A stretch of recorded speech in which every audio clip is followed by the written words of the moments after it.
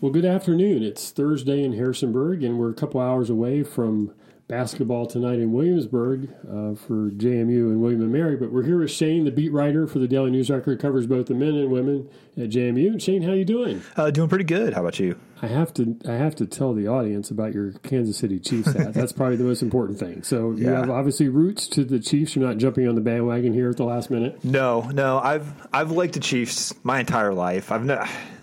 I was more of a Royals fan. I got to admit, I was more excited a few years ago when the Royals were winning and getting into the postseason.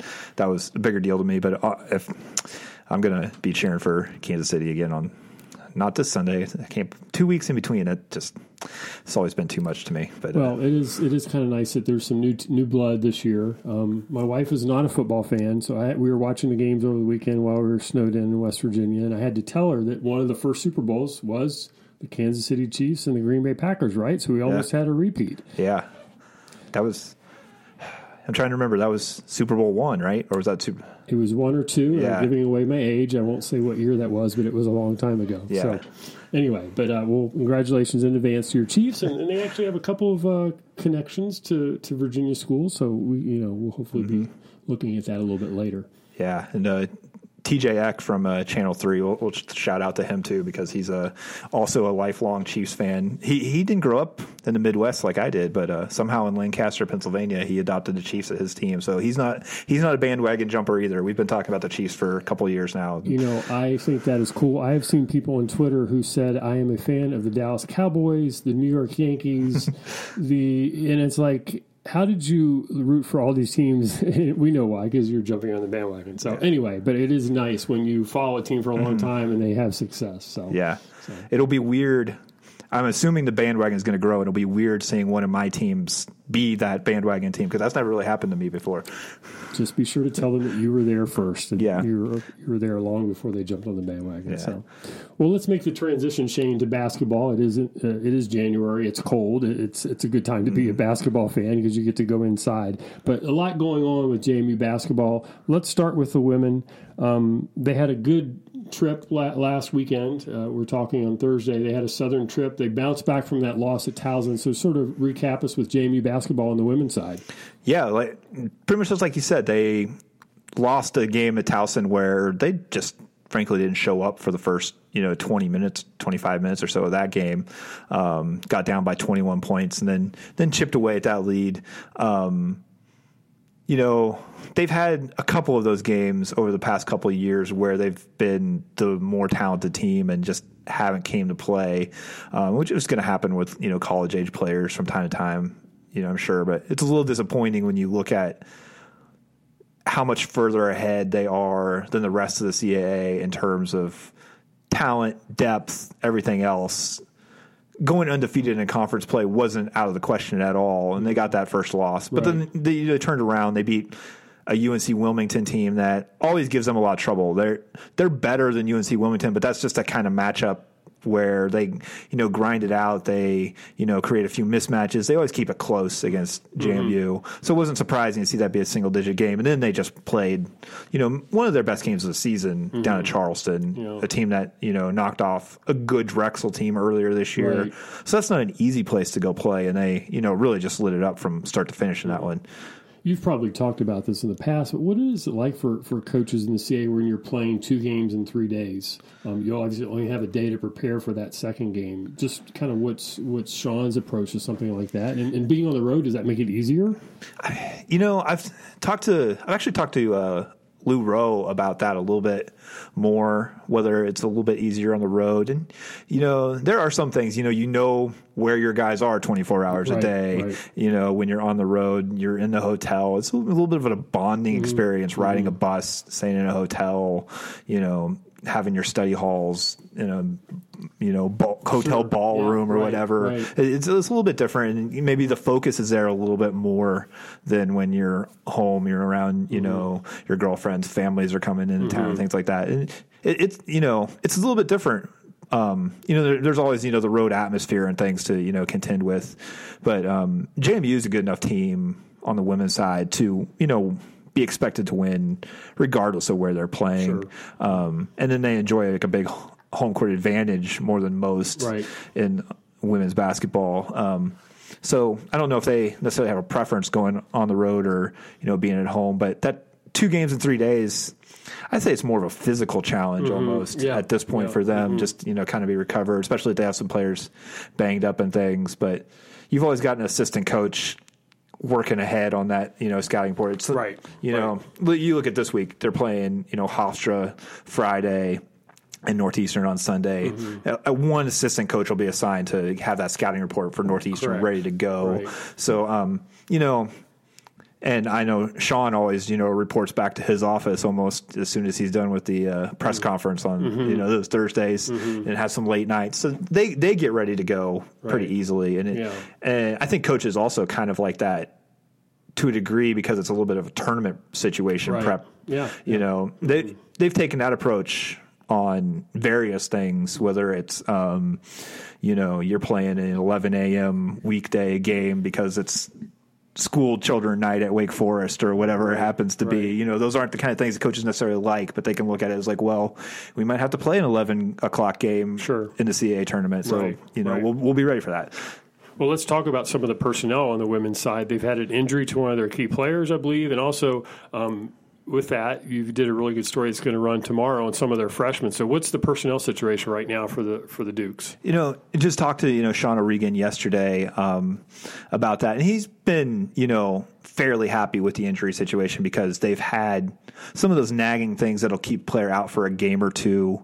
And they've had to readjust and get some people some minutes that they might not normally get. But they haven't had any of those devastating things where, man, we've got to play for 3 weeks without our best shooter or anything like that. So I think he feels fairly fortunate on that. They are playing without Kayla Cooper-Williams right now.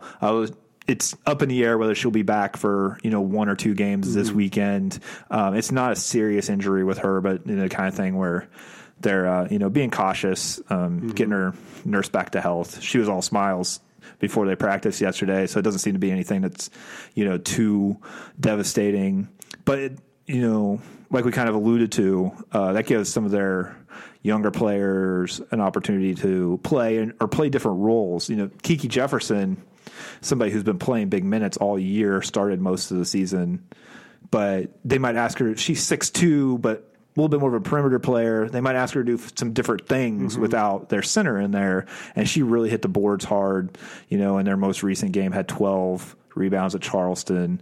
And then Rain Tucker was a freshman who's really just kind of coming along. And, at the end of the year, you might look back and she's only averaged, if she continues to score a little bit more, she might raise that average a little bit. But right now she's averaging about 2 points a game, averaging a few rebounds a game.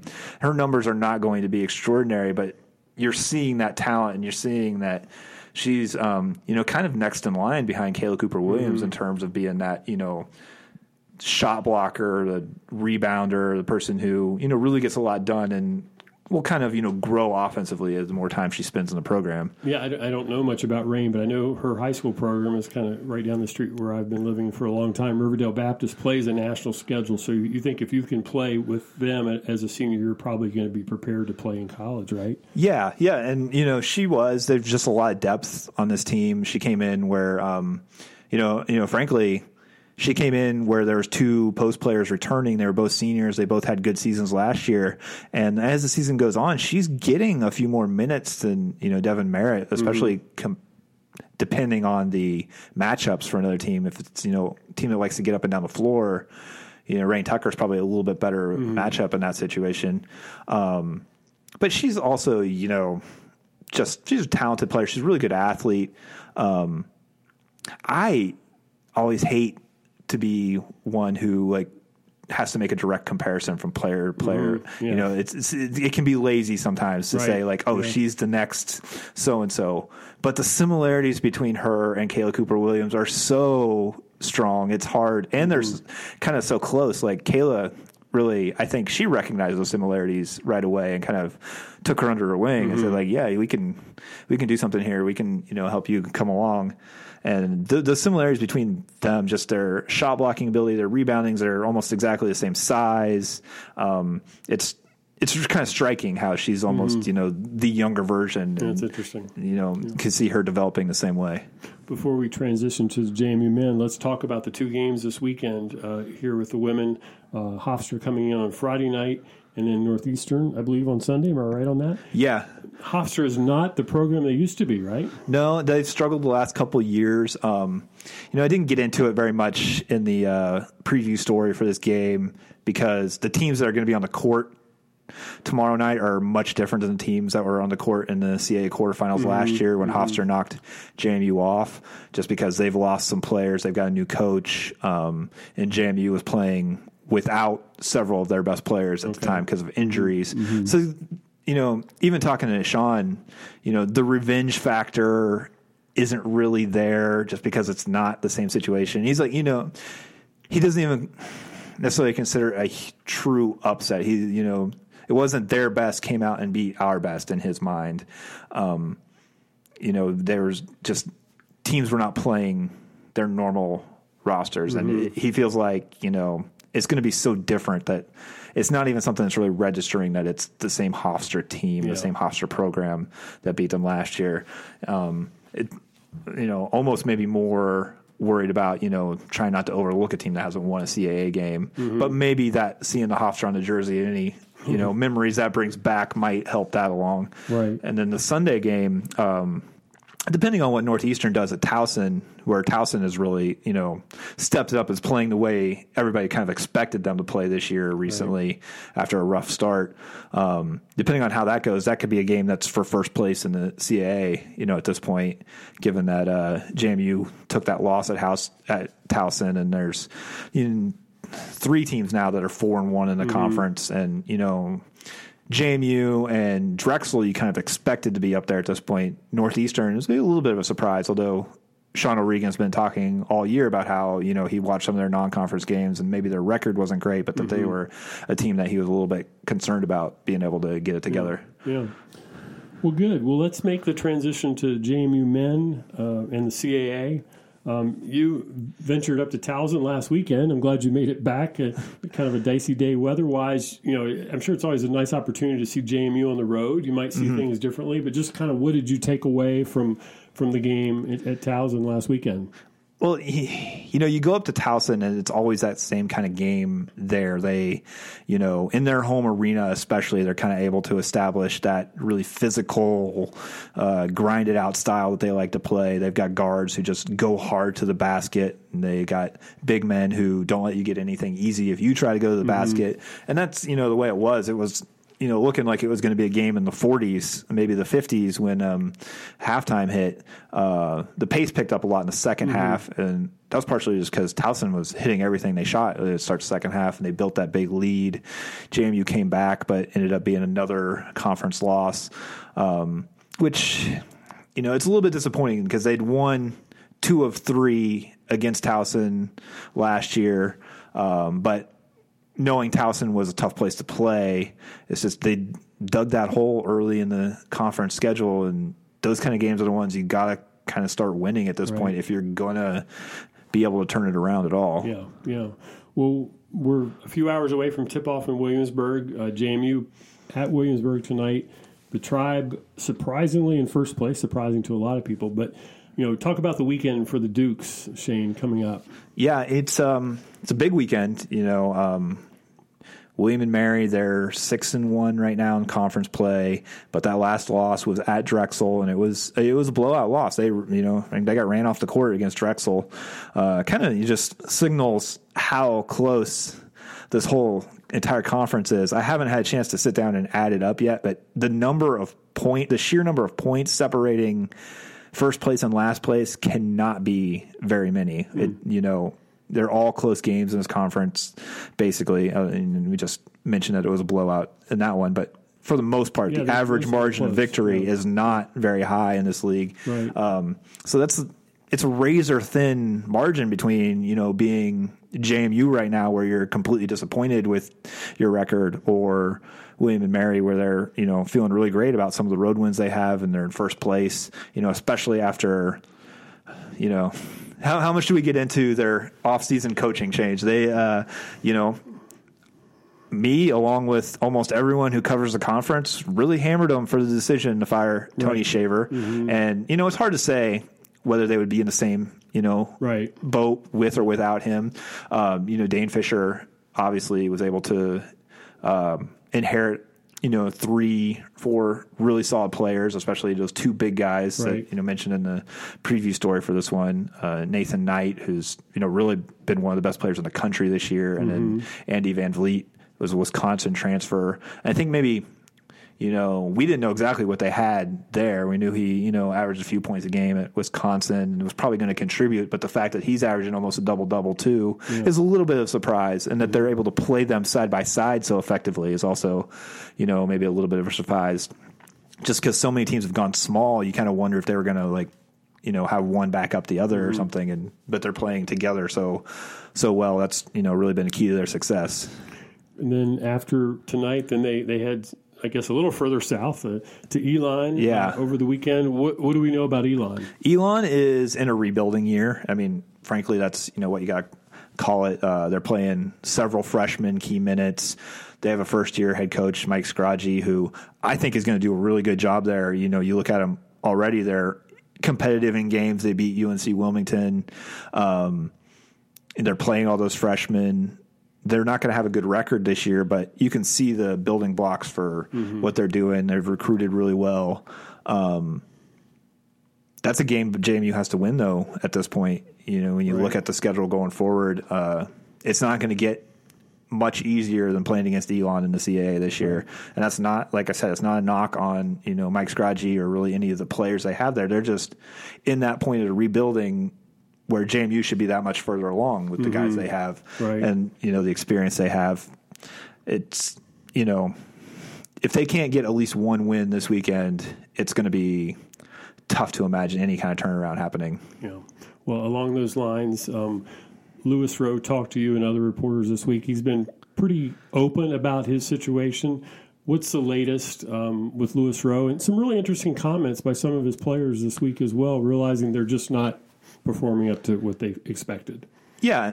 I mean, they don't shy away from the fact that this is not the kind of season that was expected of them, that they've, for 3.5 years now, they haven't won under Lou Rowe the way they, I won't say the way they were expected to, because I think for at least the first two seasons, they were given some leeway to, kind of bring in the guys and get it turned around. I think they expected a little bit more of them last year, but they showed some flashes of potential.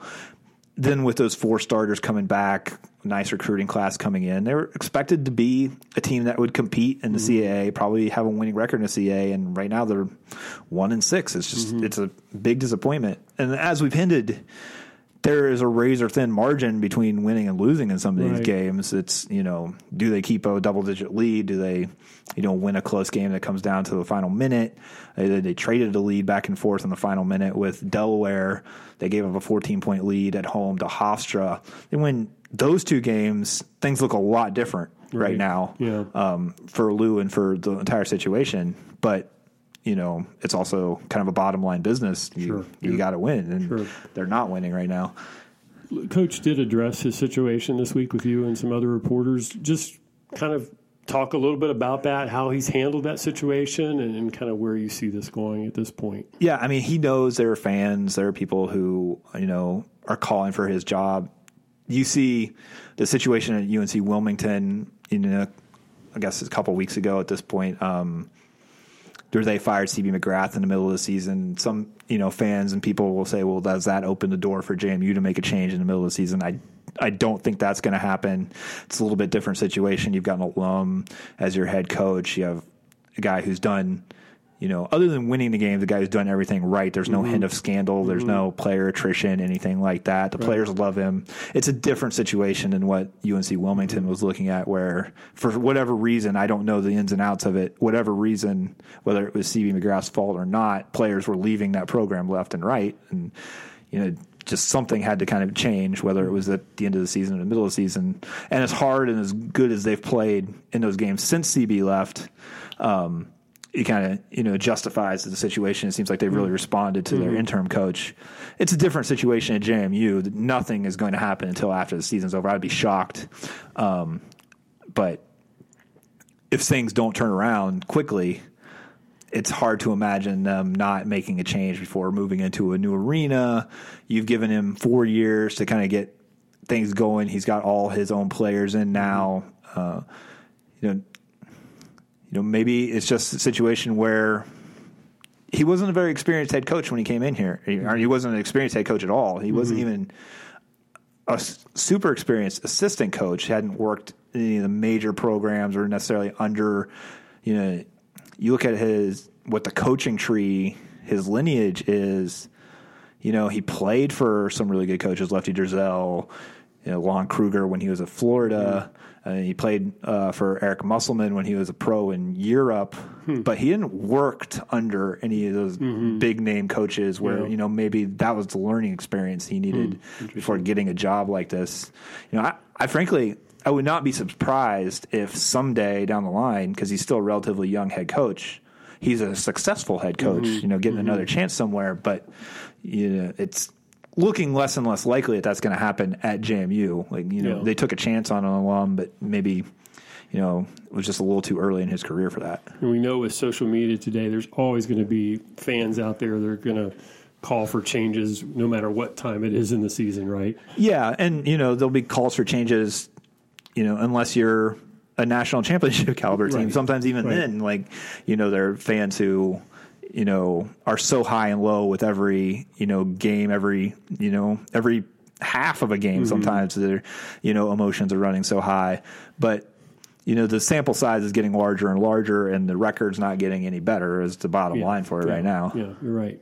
Well, as we wrap up, you've touched on some teams around the CAA on the men's side. Anything else? We see William & Mary in first place, which is a surprise. Anything else around the league that steps out or to you almost midway through the point of this season? Probably just that, besides William & Mary being at 6-1 and then JMU, Elon, and UNCW each having one win, it's, as jumbled as expected in the middle there. It's only a couple games difference between, first place and seventh place. And, that's the thing for JMU when they look at it going forward is why they still have some time to change things. Right. It's just got to happen quickly. You looked at last year, they were 2-8 in the CAA, and they go into that final weekend of the season. They're going to play Elon and William & Mary. And if they won both of those games, there was a chance they'd have gotten the number 2 seed in the tournament. Oh. That's how jumbled the conference has been for the last couple of years. They ended up losing both of those games and playing in the play-in round and everything. But the season's not over necessarily, but you're running out of time, and I think fans definitely did not want to see this type of thing again, where it's like we played so bad, but we kind of turned it around a little bit down the stretch, and then use that for optimism for next year. And they needed to be more consistent throughout the season, and it just hasn't happened. But you look at teams like Drexel, you look at Delaware, they're all so bunched up. Hofstra, Northeastern, they're also bunched up. Anybody could finish anywhere at this point. It's kind of crazy when you think of trying to predict what's going to happen over the next few weeks. Sure, and just a reminder, a lot of fans probably know the men's tournament will be in Washington, D.C. at the second Saturday in March when it starts, so not too far away from us here in Harrisonburg. Obviously, you don't, anything can happen at a tournament, but you certainly don't want to have to go to a tournament hoping to win, 3 or 4 games to get an automatic bid. Yeah. I mean, having to win that fourth game, even as, closely bunched. Really, you look at the talent across the board, there's 7-8 teams that it wouldn't be a shock if they could win the conference tournament. But at least, if you're saying 7 or 8 teams, at least a couple of those would have to win 4 games to do it. And that's just that much harder. Yeah. Well, Shane, thanks a lot. Is there anything you want to add about JMU basketball or CAA basketball as we talk here on a Thursday in late January? No, I think it's just going to be interesting to see how the situation goes and, see if, in-game adjustments and things get any better for JMU.